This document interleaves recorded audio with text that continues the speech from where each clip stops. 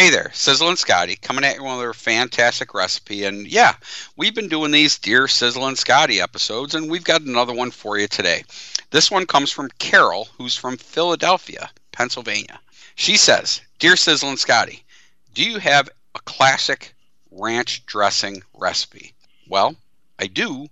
And there's nothing classic about this ranch dressing. It's from scratch and it's amazing. And it's actually a Cayenne buttermilk ranch dressing, and I know you will enjoy it. It's versatile to be on a salad, but it's a good dipping sauce for anything from fried meats to wings to chicken sandwiches to my favorite, fried green tomatoes. So let's jump right in. We're going to go with 1 1/4 cup of mayonnaise, 1 cup of buttermilk. We're going to use 1 tablespoon of red wine vinegar. We're going to use 2 teaspoons of minced garlic. We're going to use 1/4 cup of finely chopped chives, 1 tablespoon of lemon pepper, 1/4 cup of finely grated Parmesan cheese, 1 teaspoon of kosher salt, some freshly ground black pepper, and we're going to use 1 teaspoon of Sizzlin Scotty's Creole seasoning.